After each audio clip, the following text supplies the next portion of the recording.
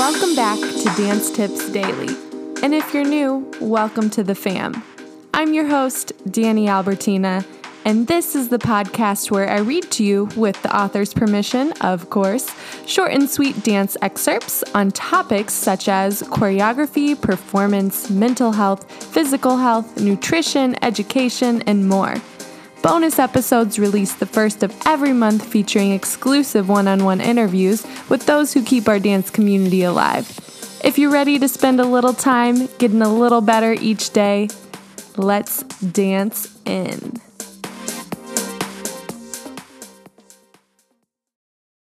This is episode number 139, featuring a brand new author, Terrence Tapps from tapdanceman.com, What Tap Dancers Can Learn from Harry Potter.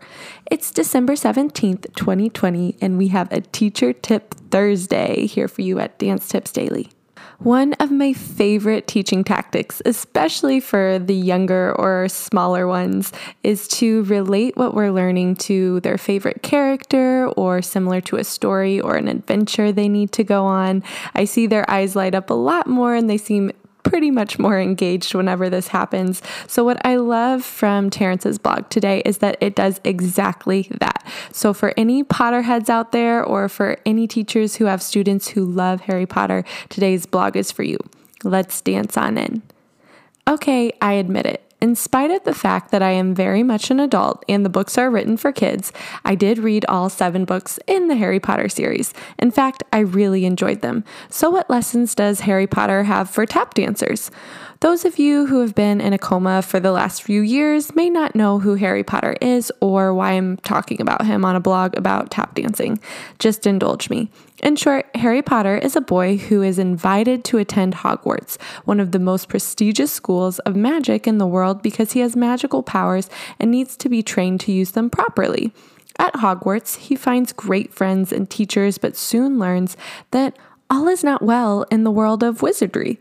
Eventually, he learns that it is his destiny to face and defeat Voldemort, the dark wizard who murdered Harry Potter's parents when he was only a baby. So, what does that have to do with tap dancing? Well, one of the themes that repeatedly emerges in the Harry Potter story is the importance of friendship. Though Harry is very courageous and talented, he will not succeed without the help of his friends. Though none of them has his ability or his famous name, they must play their part if the world of wizardry is to survive. Tap is the same way. Many of us are familiar with the Harry Potters of tap. Those with famous names and incredible ability, you can find many of them under this category. Watching them, it's easy to forget that they cannot, in quotes, save the world of tap on their own. For that to happen, all of us who care about this art form must utilize all of our skills and abilities and not stand by hoping that they will pull it off. So whatever your skills, whatever your talents, get involved. We cannot do it without you. Thank you so much to Terrence Tapps of tapdanceman.com for giving us permission to share his wonderful blog with you all today. And let's make sure we give him a very warm welcome, as he is one of our brand new authors on the show, and we are so happy to have him and his perspective here. He promotes the art of tap dance by performing at a wide array of venues, including schools, preschools, libraries, and art festivals. He also has worked with a roster of artists with Young Audiences, Woodruff Art Center, and with the DARE and DEA dance programs. So much great information shared within such a short and sweet blog. Not only is it sharing the importance of honoring and cherishing your friendships, especially those found in dance, but as well as maybe your teachers.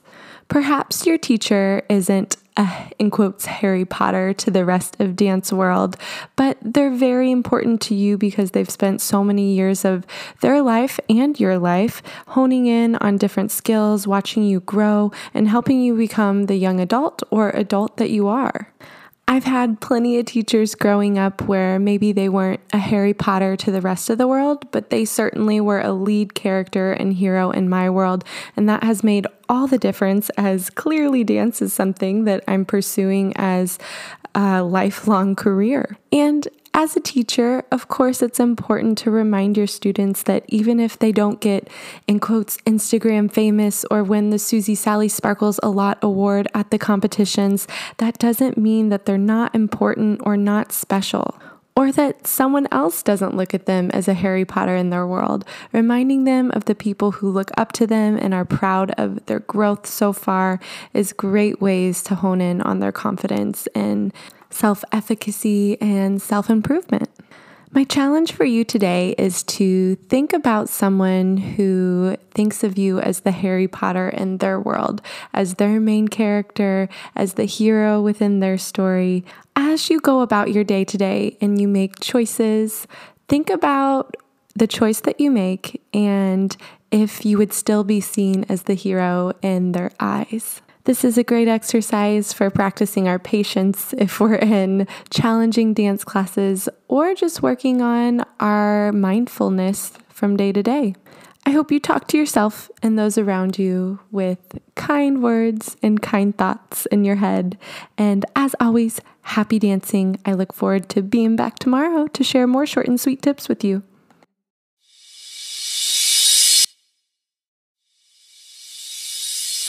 Thanks for listening today, and tune in tomorrow for more short and sweet tips.